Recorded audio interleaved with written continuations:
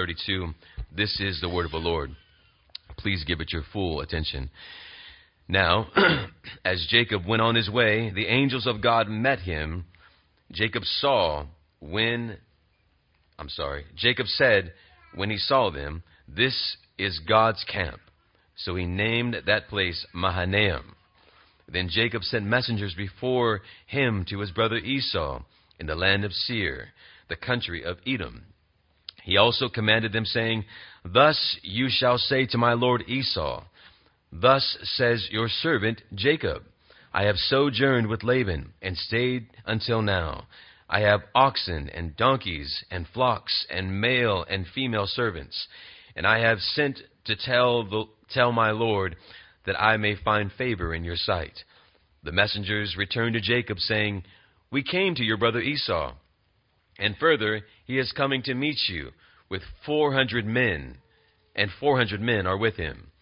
Then Jacob was greatly afraid and distressed, and divided the people who were with him, and the flocks and the herds, and the camels into two companies. For he said, "If Esau comes to the one company and attacks it, then the company which is left will escape." Jacob said, "O God of my father Abraham, and God of my father Isaac, O Lord, who said to me, 'Return to your country and to your relatives, and I will prosper you,' I am unworthy of all the loving kindness and all of your faithfulness which you have shown to your servant.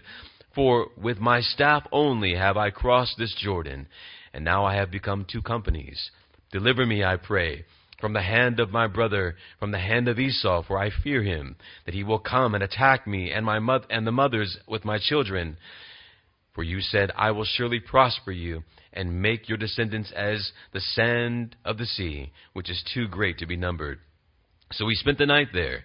He selected from that what he had with him a present for his brother Esau, 200 female goats and 20 male goats, 200 ewes and 20 rams, 30 milking camels and their colts, 40 cows and 10 bulls, 20 female donkeys and 10 male donkeys. He delivered them into the hand of his servants, every drove by itself, and said to his servants, "Pass on before me, and put a space between droves." He commanded the one in front, saying, "When my brother Esau meets you and asks you, saying, 'To whom do you belong, and where are you going, and to whom do these animals in front of you belong?' then you shall say, 'These belong to your servant Jacob. It is a present sent to my lord Esau. And behold, he is also behind us.' Then he commanded also the second and third, and also those who followed the drove, saying, 'After this manner you shall speak to Esau. When you find him, you shall say, Behold, your servant Jacob is also behind us. For he said, I will appease him with the presents that go before me. Then afterward I will see his face. Perhaps he will accept me.'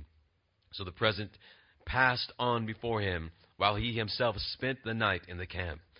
Now as he arose that same night, and took his 2 wives, and his 2 maids, and 11 children, and crossed the ford of Jabbok, he took them and sent them across the stream, and he sent across whatever he had. Then Jacob was left alone, and a man wrestled with him until daybreak.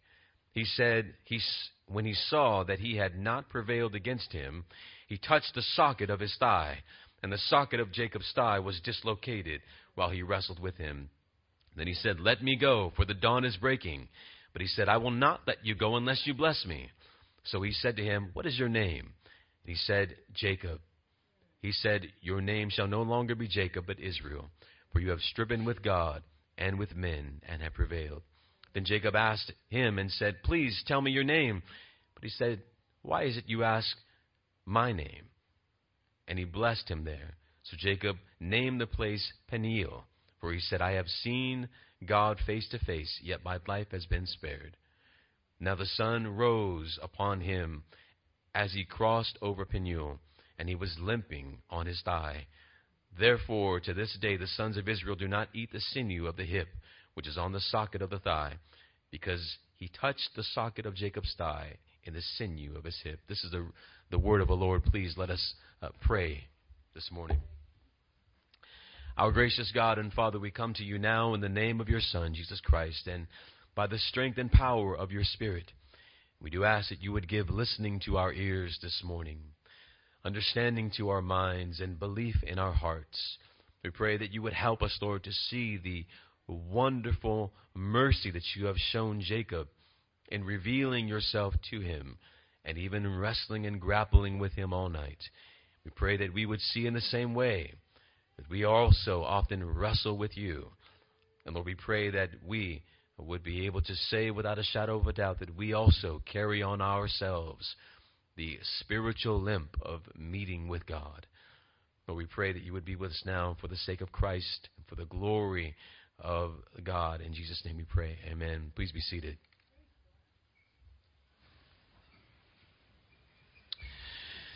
Well, we come once again this morning to consider and to continue our study through the book of Genesis. When I was a child, I used to love a toy. Many of you might know this toy. It was called a Viewmaster.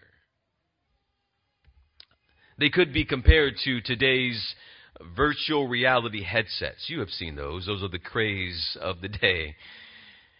Viewmasters were the virtual reality headsets of my day. That is, before the computerized era. And they were these small, red, binocular-shaped items. And you would place into its top a type of circular disc. And on that disc, there was a variety of pictures. And as you clicked the lever on the side, there was a photograph that would come one after another. Some of you are now understanding what I'm talking about. There would be one picture after another. There would be a picture of an ocean. There was a picture of animals or mountains or sports athletes and so on. Sometimes we would click quickly through the pictures and pull the lever quickly. And then other times we would come across a picture that we would sometimes face toward the sun or face toward the light. And we would see that picture in a brighter and grander way, and our eyes, at least mine, would linger upon that picture. Sometimes it seemed like for hours. In some ways, the Old Testament is like a Viewmaster. It is full of lots of pictures that display the way in which God has been working in the lives of all of His people.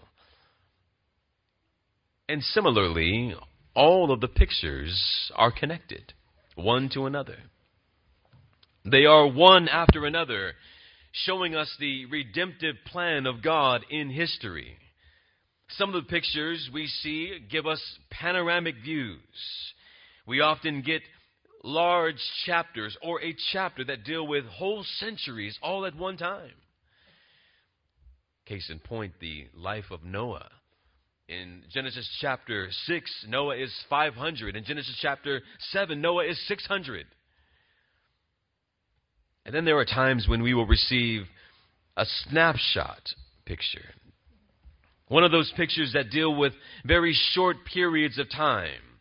And occasionally we will get chapters that will deal with just a small percentage of someone's life. And I think that is the case here in the 32nd chapter of the book of Genesis. There appears to be this intense examination on this 24-hour period of Jacob's life that spills over into even the next chapter. But it is one of those chapters, or one of those pictures, if you will, that causes us to turn it towards the sun or turn it towards the light so that we might get a more detailed understanding and view of what we are being shown here.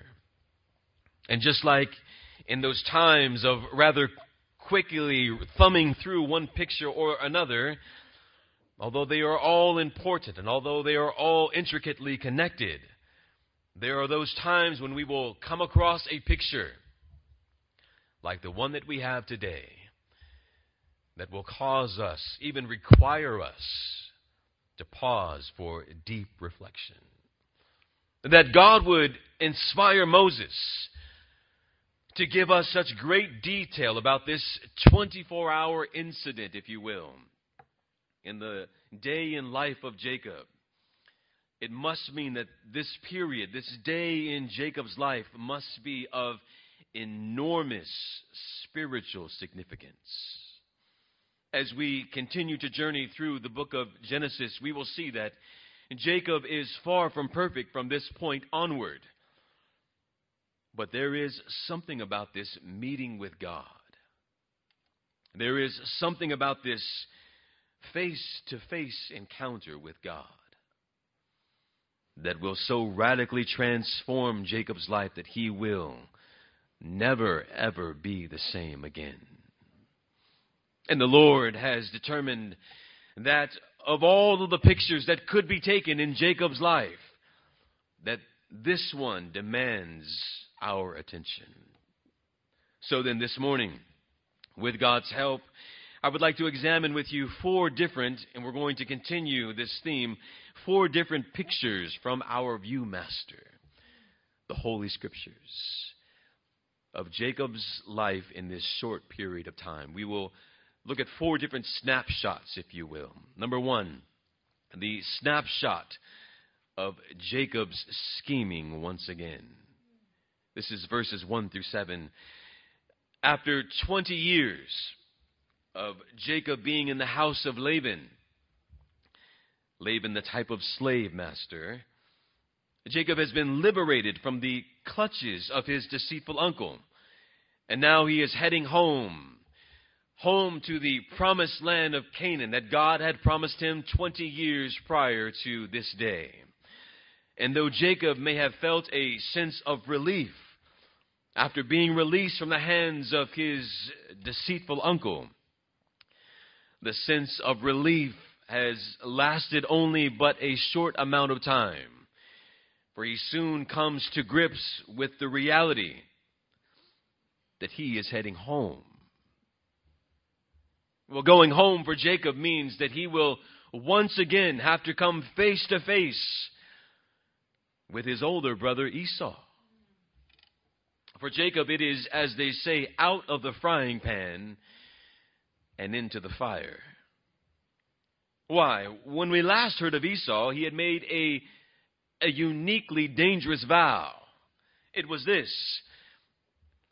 Esau said, "The days of mourning for my father are near. Then I will kill my brother Jacob." This was the last that we've heard of Esau.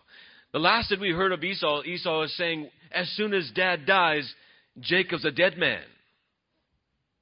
It was Jacob who had taken advantage of his older brother's weaknesses. It was Jacob who, along with his mother Rebekah, plotted to deceive both brother and father in order to obtain the blessing of Abraham. And in his fury, Esau makes a vow to kill Jacob once Isaac had passed and the time of mourning was over. And it was, after all, the real reason why Jacob was in the country of Haran to begin with.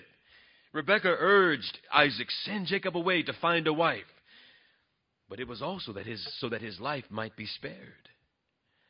Rebekah had promised. Remember Rebekah's promise to Jacob? When your brother Esau calms down, I'll send a message to you and you can come back home. Did you notice that in all of the time that we've been studying through the scriptures of Genesis, that message has not come?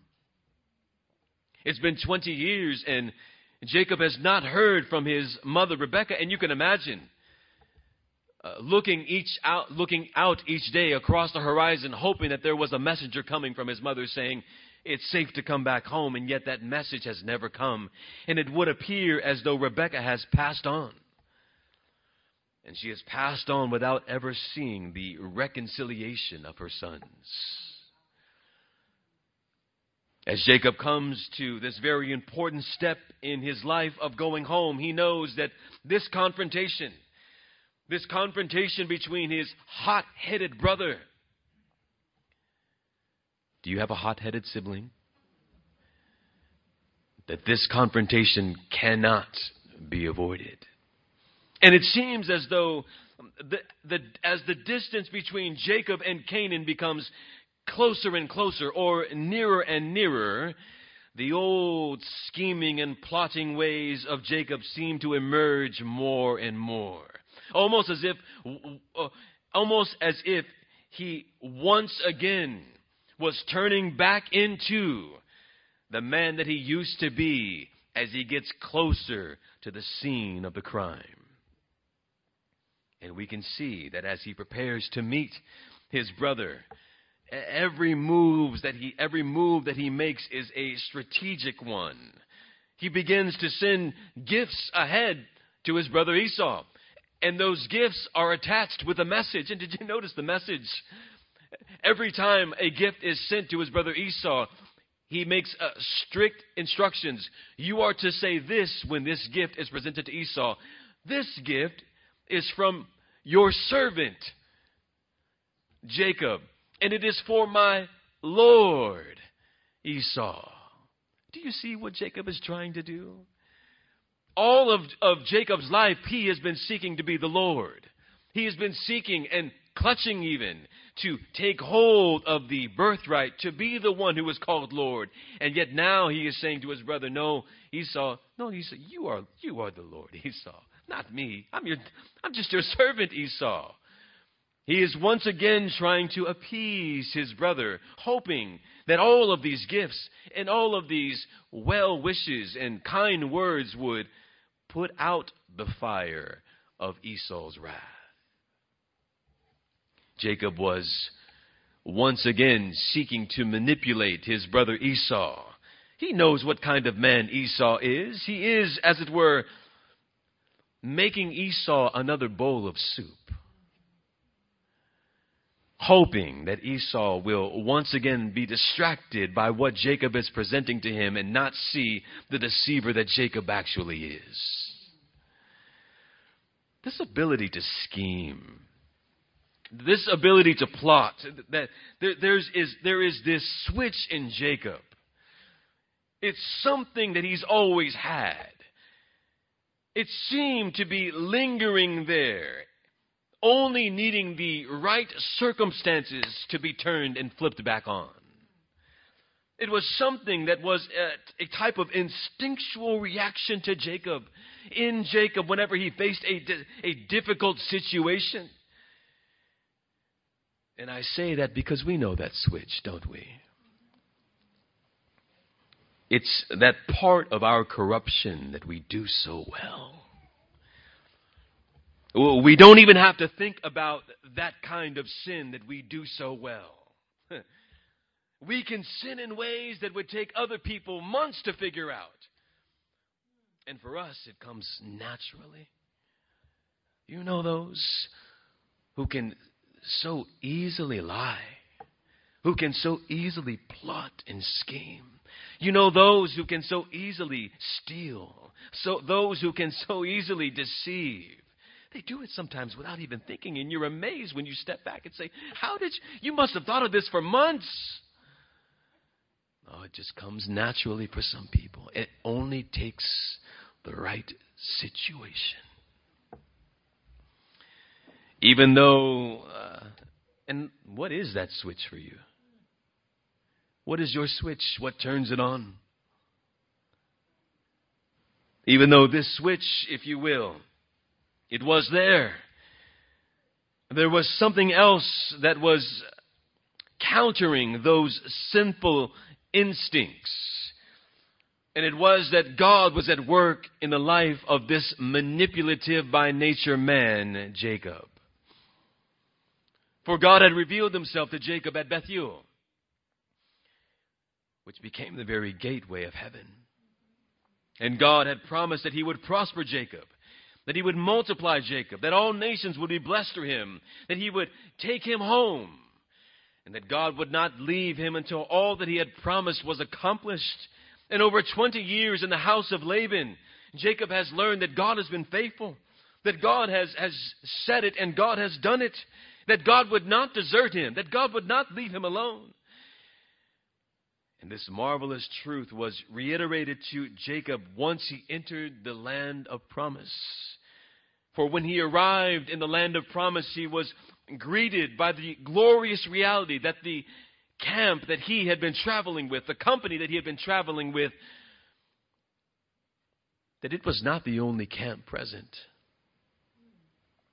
For when Jacob went on, he was given eyes to see. Much like the servant of Elijah, who, when he was surrounded by the armies and camps of the world, Elijah prayed, Lord, give him eyes to see. And immediately the servant of Elijah saw that he was surrounded and encamped by the armies of the Lord, that he was not alone. And Jacob, as he enters into this promised land, he is given eyes to see the encampment of the army of the Lord around him. And he names that place Mahanaim, for he realizes that his camp was not the only camp. He realizes that he was not alone, that the army of the Lord was with him. And I wonder, dear ones, if you might for a moment be able to envision in your mind's eyes hills that surround you, that are filled with the army of the Lord protecting you and seeing to it that your way is clear. Therefore, Jacob named this place Mahanaim, again, two camps. That is the camp of his people and the camp of the army of God. And he is reminded that he is not alone. And brothers and sisters, it is true also when we gather. When we gather for worship, we are not alone. God has promised that when the saints gather for worship, that he is with us. There is literally two camps among us this morning. There is the camp of the saints of God, and there is that camp that the Lord has encamped around us that you do not see.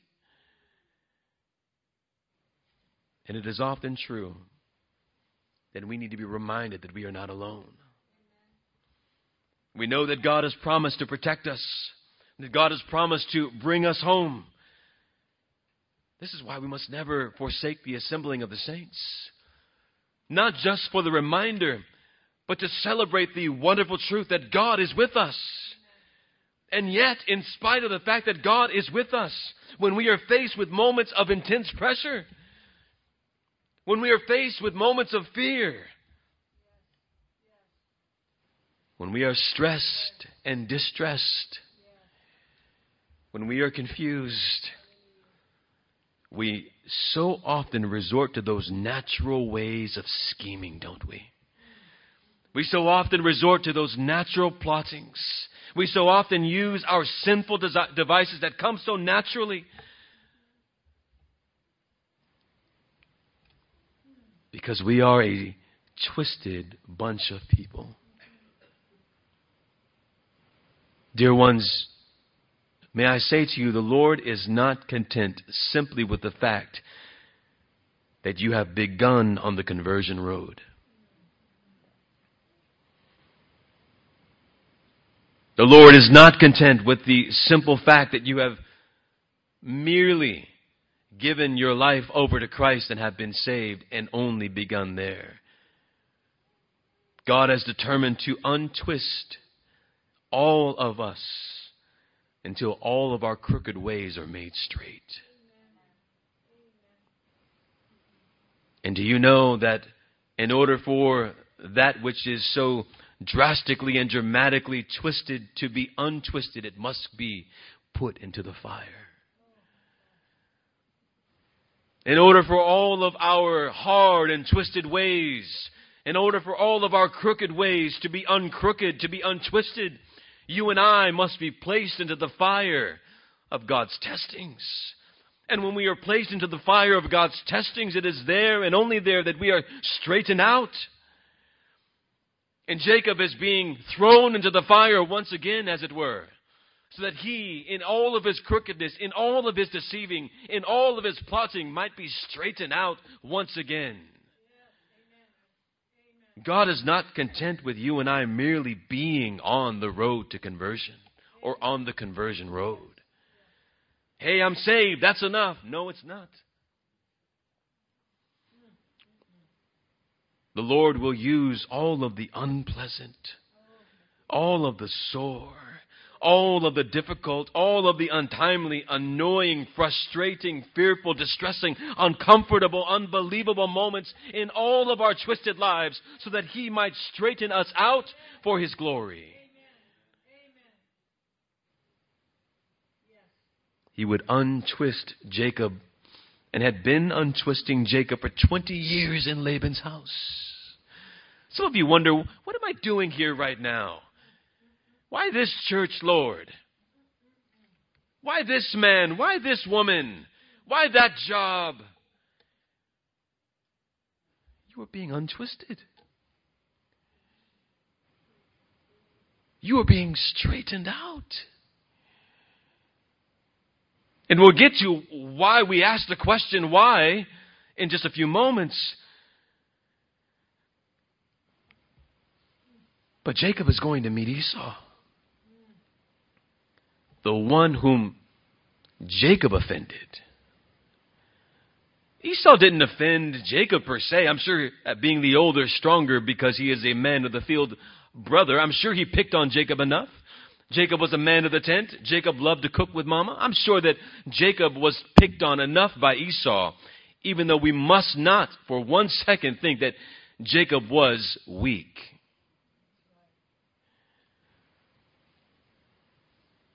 But the Lord was taking Jacob back to the man that he had offended. And the Lord would use this meeting to straighten out this crooked man. Not only is he taking Jacob home, but he is making Jacob reconcile with his brother. The brother that he has been at war with since the womb. Jacob, you need to go make this right. If Jacob is going to be brought back to live at the very center of obedience to God's will, there remains a broken relationship in his life. A relationship in which he has been the deceiver that must be put back to right. Let us go to the second snapshot, if you will, of Jacob's life. And I hope that you see it. It is Jacob's fearful prayer. This is verses 6 through 13. The messengers, they've returned. Jacob sends these gifts and sends these kind words ahead. And here is what returns to Jacob. No words and no gifts in response or gifts in return. The only thing that is sent back to Jacob is a picture. It's a picture of Esau on his way with 400 men. The servant does not return and say, hey, Esau's on his way and he's bringing his family. That would be nice, wouldn't it be? Someone that you've offended saying, hey, we're on our way and we're bringing our family. Even if that was the only picture that was given. No, the picture that is given is Esau has arisen and he is on his way with 400 men. Anytime 400 men is used in the scriptures, it is used to denote a small militia. That is a small army.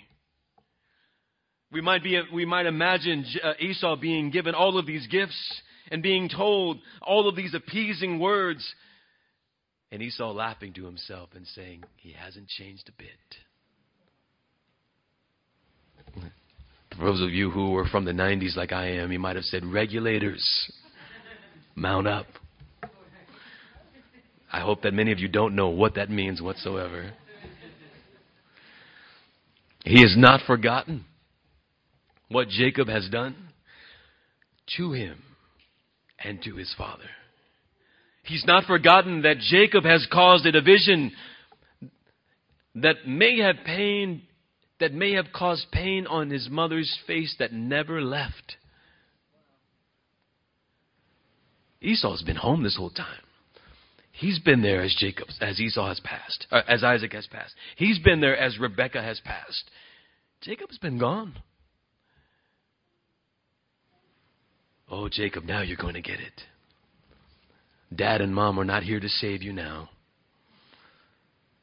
He has risen with his 400 men, and he has risen to hunt down the head of the game that he has waited 20 years to put on his wall.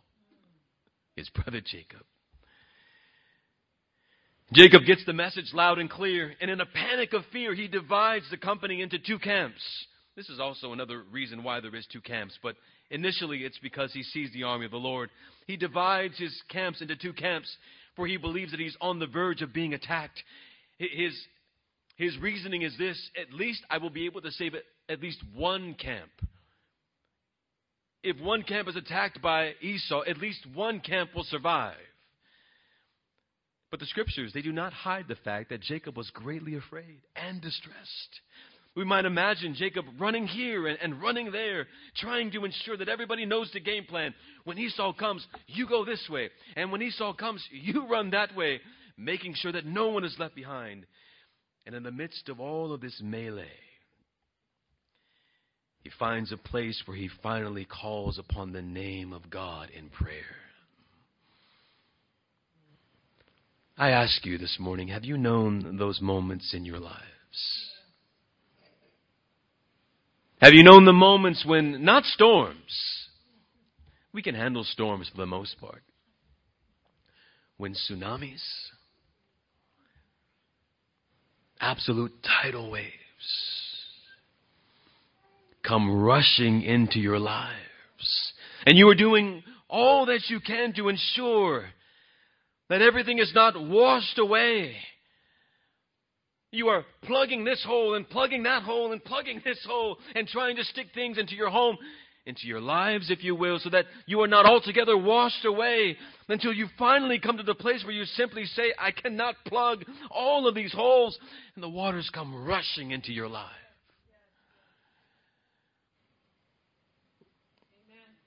What do you do when you have done all that you can do, and still what you have done is not enough? Dear ones, I believe that this was the point in life that Jacob was at. He's already been shown he's not alone. And what a glorious vision. Some of you would love to see. Show me an angel's feather and I'll be happy. He's seen an entire camp. They are with him. And still, rather than marching forward, trusting that the Lord and the army of hosts were with him, Jacob resorts to relying on his own wits as he's thrown into the fire. And what's the result? The result is this man is running here, he is running there. He is trying to plot, he's trying to scheme. He's distressed, he's fearful. What is that? That is the path of the man who is wise in his own eyes.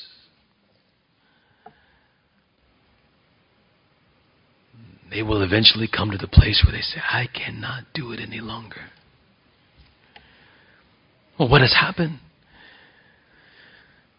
When you can't do it any longer, it's because you've at some point let go of the hand of God and said, I'll do it myself. You're not working in the timely manner that I want you to work, so I'll do it myself. And what's the result of doing it yourself? What's the DIY result? It is distress. It is fear. It is frustration. It is confusion. Every single time for those who belong to the Lord.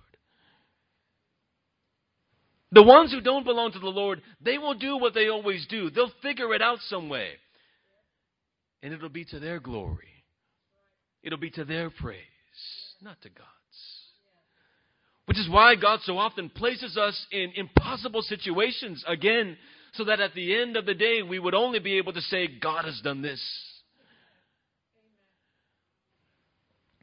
This man, Jacob, always used to be able to use his natural instincts to manipulate and to maneuver his way through difficulties. And now he's being faced with the reality that he cannot manipulate his way out of this one. Not this time, Jacob. Have you been there where you've been forced into the corner? No, you can't scratch your way out of it. No, you're not a cat. You can't scratch your claw your way out of it. There's no way out.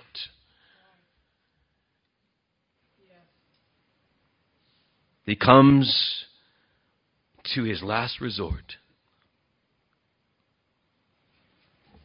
It was surrender. The one who's trapped in the corner, yeah, you might be able to think you can fight your way out. You can't fight God. All you can do is surrender. He cast himself upon the mercy seat of God and cries out, Lord, help me. That's all you can do. I'm afraid. I'm scared right now. I don't know what to do.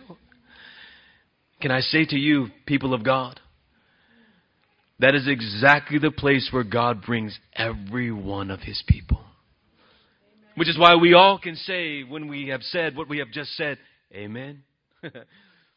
Because that is the place that we've all been in, where we finally said, I give up.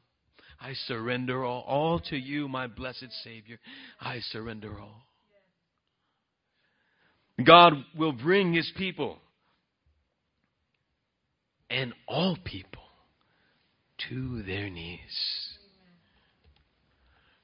But for God's people, we will come to him in prayer, to that secret place where we say, Lord, I have done all that I can do, and it's not enough. And I'm sorry for trying to do all that I can do, because it will never be enough. Help me. Why don't we begin there? Why do we always end there? It's always the place where we are, when we are at the end of ourselves, where we finally say, okay, God, you got me. It's amazing sometimes when you see those people. I don't mean to use a vulgar example, but my wife and I, for whatever reason, we like to watch live PD. It's those examples of the cops who are... And it's amazing to me. There was an example of a man who was walking with a cop, and the cop said, let's walk outside. And the man said, okay, we walked outside. As soon as he walked outside, he took off running. You're not gonna get away. It's a 1 in a million chance that you're gonna... Why wouldn't you just say, you got me? We have to come to the end of ourselves, don't we? We need to explore all and exhaust all of the dumb avenues of, maybe I might be able to, if I could just jump that fence and slide under that hole and then come over that bar. You're not going to make it. But we sure do try, don't we?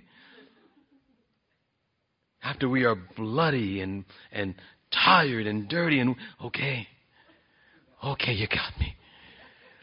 And you know, it's amazing when they're on the floor. Okay, officer, I'm not fighting you anymore. You better not.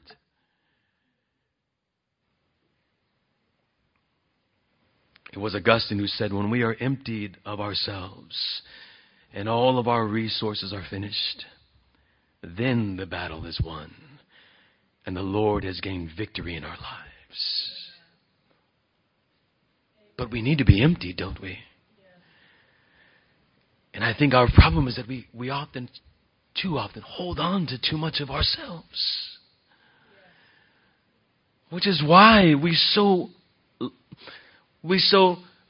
rarely see so much fruit coming out of our lives.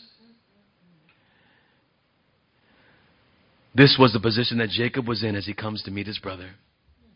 This moment that God was going to remove yet another scale from Jacob's sinful life, and where God would replace that scale with a brush stroke of his holiness.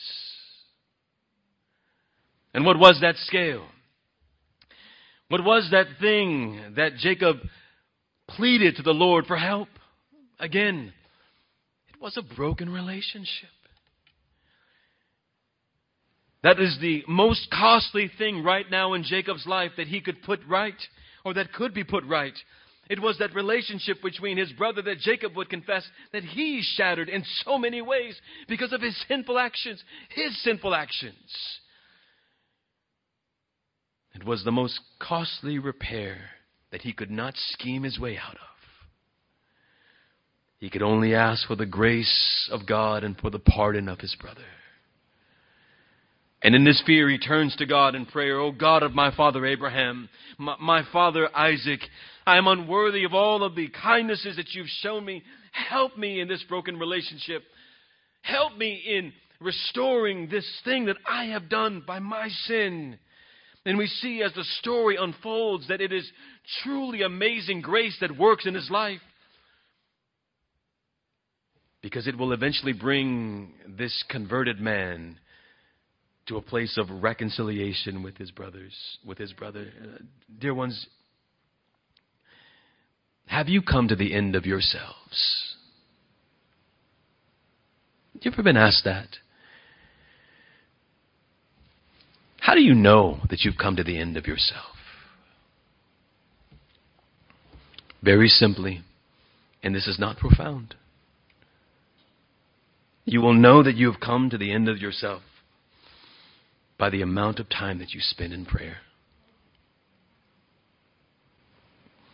What is prayer? It's an over and over again confession to God that I can't do this,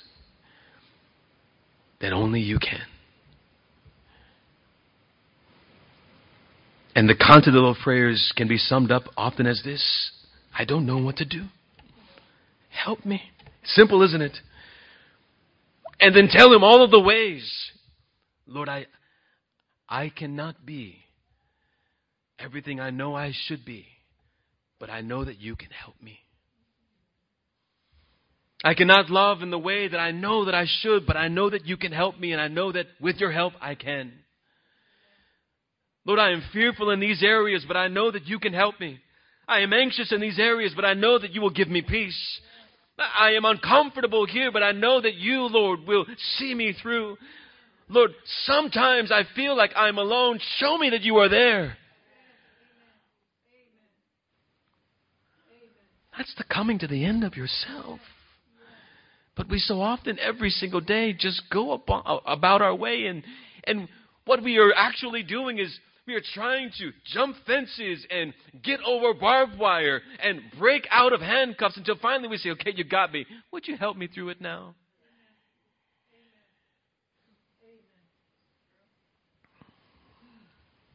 Some of you might say, I don't know what to say when I pray. Well, then you are saying exactly what the scriptures say about you. That you don't know what to say. As a matter of fact, that when you do pray, it's the Spirit of God who's helping you to pray. We don't know what to ask for ourselves. The Spirit helps us, and sometimes just with an, oh, Lord. Oh, my God. With groanings that cannot be comprehended by any. Someone would hear your prayer. What are you praying? Oh, God knows. God knows.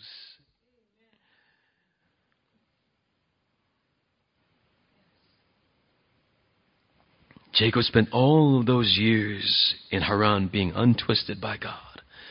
Why? So that he might be prepared for what would come next in his life. Number 3, the third snapshot is Jacob, the man who grappled with God.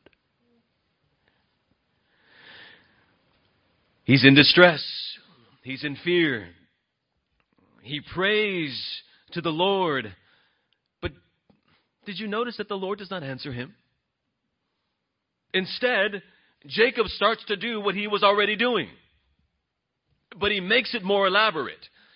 He believes that what he's doing is a wise choice. He begins to send gifts ahead of his brother Esau, to his brother Esau. So he sends them in droves. First, send the goats. And here's the message.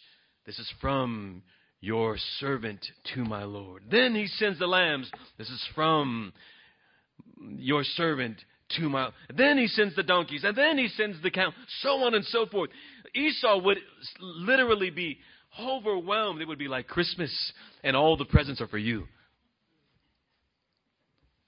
Imagine that, going to the tree. We're not too far removed from Christmas. And you see all of those presents, and every single one of them, I think little ones would love this, every single one of them has your name on it.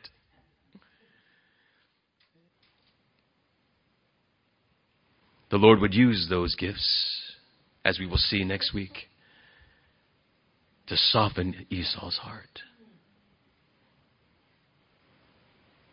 But later, as the gifts are gone, as all of his possessions are gone, Jacob is only there with his wives and his children. He has been stripped of of all of his possessions. And then he does one last thing. He sends his children and his wives also ahead of him. And now, he's alone. Absolutely alone. It may have been years since Jacob has been absolutely alone. There is not a thing in his hand except a staff that he will cross the river with. There is not a camel to his name, if you will, nor a child or wife to call upon him or distract him. He is alone. Some of you know that feeling when you're home at times or when you're driving sometimes and you're thinking to yourself, it's just me. And sometimes we fear those moments, don't we? Are you one of those ones who needs to always be listening to something? You've always got a headphone in your ear or something playing. Try to listen to nothing when you drive. And spend that time doing what happened next with Jacob. Suddenly a man attacks him. Listen to me, or listen to the scriptures. A man attacks him. The two of them begin to wrestle and grapple. And it is a match that goes on and on. And as the night goes on, it is obvious that this stranger is stronger than Jacob, because Jacob, he is a strong man. He has moved this big stone of the well all by himself, a stone that would take many men to move. He's done it all by himself. He's not a weak man, and yet he is not able to overcome this man who has attacked him. He is holding him there, and they are wrestling and grappling with one another, and energy is being expended against this man. Who is this man? I wonder if Jacob was thinking this as who in the world is this? What are you doing? Why are you doing this? And we learn that as the story progresses, it is the Lord. It is a pre-incarnate appearance of the Lord God. And he has appeared in the form of a man. You may say to yourself, how is it that God appeared and wrestled with Jacob? Well, did not God walk with Adam in the garden? Did not God appear to Abraham at his tent and even feast with him there? And so it is that God also appears to Jacob and grapples with him. And it's a match for the ages. It literally lasts until daybreak. But really, it's like a father who is wrestling with his little boy. And the father knows just how much energy to exert and to expend until he finally does not crush his son, but will allow his son to tussle with him. And good fathers often let their sons win in those wrestling matches. Okay, you got me. I don't think my dad ever did that, but my dad was still a good dad. God condescends to Jacob. He gives Jacob the opportunity to exhaust himself against God in this grappling match. And it is an interesting point that those hands of Jacob that first grabbed onto his older brother's ankle, those hands of Jacob that would seek to snatch away the birthright, those hands of Jacob that snatched away a good relationship with his brother and his father, those hands that were known for being comfortable with scheming and plotting his way in and out of trouble, those hands are now emptied of everything. And the only thing in the hands of Jacob is God. As he holds him, and as he grapples with him, and as he wrestles with him. The only thing in his hands, after being stripped of all that he has, all that he now has is the Lord. And it is this amazing picture of that great hymn. Nothing in my hands I bring, but only to the cross I cling. This is how God works. So long as you and I have something else in our hands other than Him, at His time, in His way, in His purposes, then we've got too much in our hands. If you've got something in your hands other than God, and if at the end of the day you cannot say, this is for God's glory, not my own, and this is so that I might be a better witness in this world, not so that I might make much of myself, it's for God, then you've got too much in your hands. Oh, and that we would be so bold as to ask God, is this something that should be in my hands? Or do I have too much? Too much of me and not enough of you. It's so touching because he recognizes that this is the time that he has been brought to have nothing. He sent away all of his possessions, his cattle, his family. He's utterly alone, and yet Jacob has never had so much in his hands. In the hour when he has had nothing but only what God has put there. Oh, that we would live our lives that way. As we plot and plan about how we will do things in the future, how we will do this and how we will do that, how we will go here and how we will go there. And God is saying to Jacob, if you're ever going to be anything in my kingdom, there must be nothing in your hands except my hands. If you're ever going to go to the land of promise, you must enter with your hands emptied of all of your purposes and only filled with all of His purposes. Jacob had emptied his life, had been emptied of his life and all of his accessories. And now he's being made over by God. And at this point it becomes clear to Jacob who this man is. It is the Lord. Night begins to turn to day, and God says to him, let me go. Day is breaking. You need to let me go. Then as the story unfolds, it is clear that Jacob is wrestling with God, but the scriptures say that he sees God face to face. Now, you all know that the scriptures say that no one can see the face of God and live. So how is it that Jacob sees the face of God? Is this a contradiction? Well, no. There are no contradictions in the scriptures, and this one not in the least. So how then are we to understand Jacob seeing the face of God? We are to understand it in the same way that Adam saw God, in the same way that Abraham saw God, in the same way that Shadrach, Meshach, and Abednego saw the Son of God. And so did Nebuchadnezzar see the sons of God, or the Son of God, who looks like the son of the gods, he says. And he lived. And also, how all those who lived during the days of the Lord Jesus Christ saw God and lived. What do we mean? It was God veiled in human flesh that Jacob saw. It was not the unveiled glory of the face of God that Jacob saw. For if he had seen the unveiled glory of God, face of God, he would have not lived. And we also must understand that God is a spirit. He does not have a face like you and I. God condescends to man and gives man a face to see, but it is not his face. He saw the face of the man that God took the form of that day. And that is how we are to understand the passage.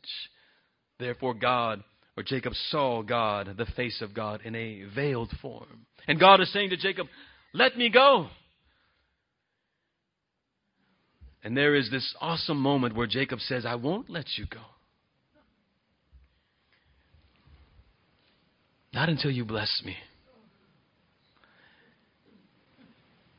Jacob knows that he is not dealing with an inferior, but he is grappling with the superior, because only the superior has any authority or power to bless the one who is inferior.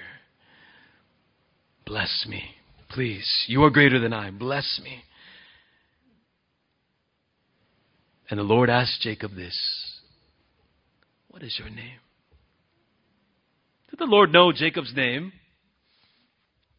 He knew Jacob's name before Jacob ever knew his name. He knows that Jacob is a twisted man. He knows that Jacob was a deceiver and a swindler. He knows Jacob well. But Jacob, do you know yourself? It is this wonderful moment where Jacob needs to confess, I am Jacob. And Jacob knows all of the connotations and definitions that are attached to that name. I am everything that my name says I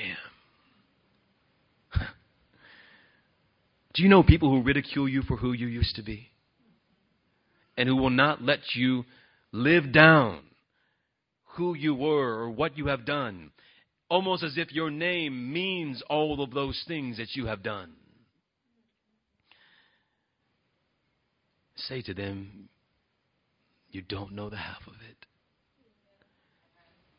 If you knew all of the things that I have done, you only know the things you know.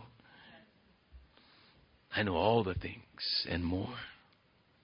And if you knew what was in here that I want to do and that I wanted to do, oh, you would run for the hills.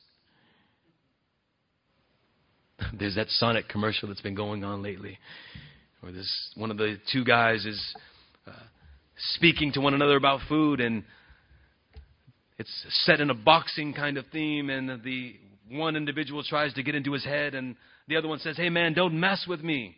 I barely got enough room for me in there. Oh, if people were to see all of the things that were inside there. Jacob says, yes, I'm that and so much more. But do you know what the Lord says to all of his saints? Do you notice that I just called you what the Bible calls you? He says to his saints, not to his sinners. Stop saying I'm just a sinner. No, that's not what the Bible calls you anymore. You are a saint who sins, but you are still nevertheless a saint. No matter what anyone says about you, no matter what kind of past you have done or things you have said or even thoughts that you have had, you are a saint in the eyes of God. And it is what God gets Jacob to realize for the very first time in 20 years. Jacob, no, when I revealed myself to you 20 years ago, you have been from that very time Israel. And now you know it. Your name will no longer be Jacob. You are Israel. What does Israel mean? It means one who contends or grapples with God. It's taken 20 years for Jacob to realize that all of this time he's been grappling with God. And there's something very interesting in all of Jacob's life, isn't there? All of Jacob's life, his fight was not with Esau. He was not grappling with his father Isaac, and he was not grappling with Laban. He was not wrestling with Leah.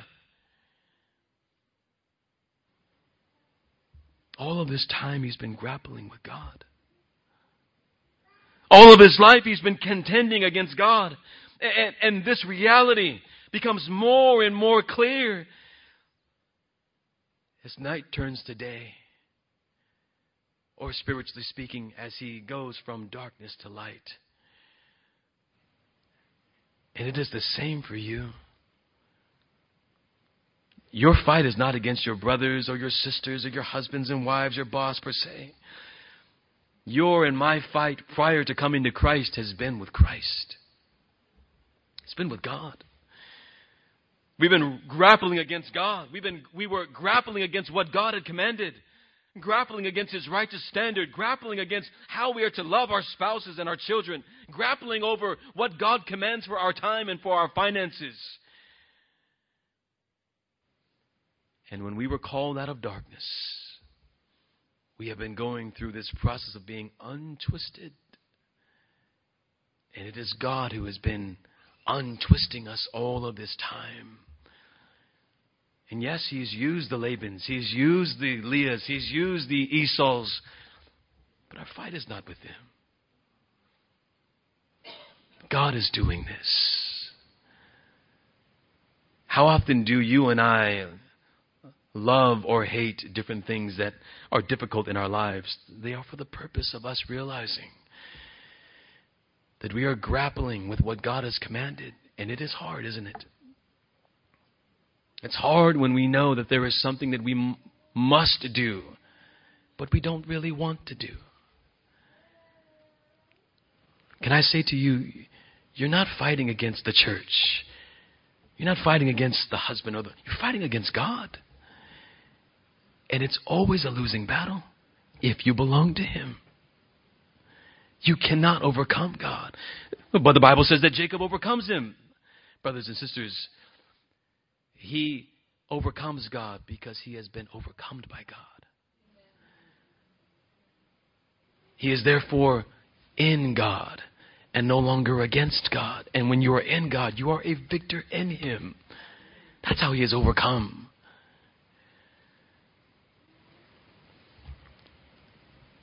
Jacob is no longer fighting against God. God is now for him. He's been made an overcomer. There's still more unraveling to do. At the end of the day, Jacob has not been fully untwisted, if you will. We'll see more in the story of Joseph. But he's never going to be the same. I won't let you go unless you bless me. What a joy it is to be wiped clean. It is God's way of peeling away the scales of sin and making us whole again. You know, encounters with God, they are always transformational. They are always instantaneous transformations. They're always irresistible transformations. Always complete. There's nothing else you need to do to be saved, right? But they're never casual. They're never painless. They always will leave a mark on you. And you will never be the same after those encounters with God. Because a death is taking place. The birth of the new man involves death.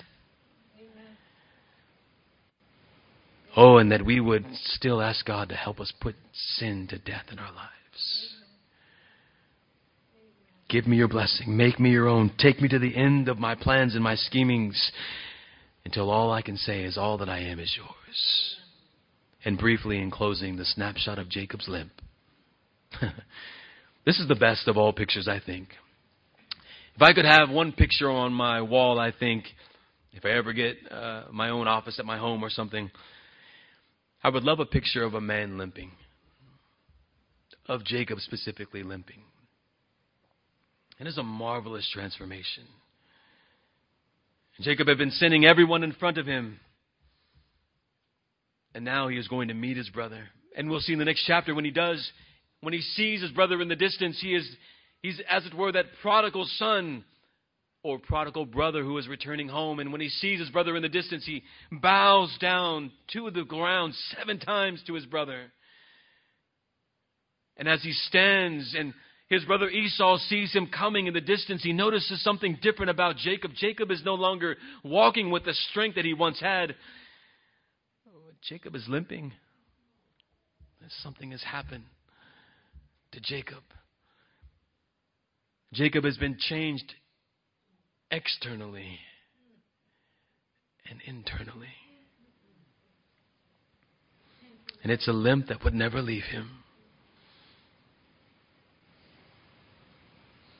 God, and if you want to say, well, it says that he prevailed, God knocked simply by touching his hip out of his socket.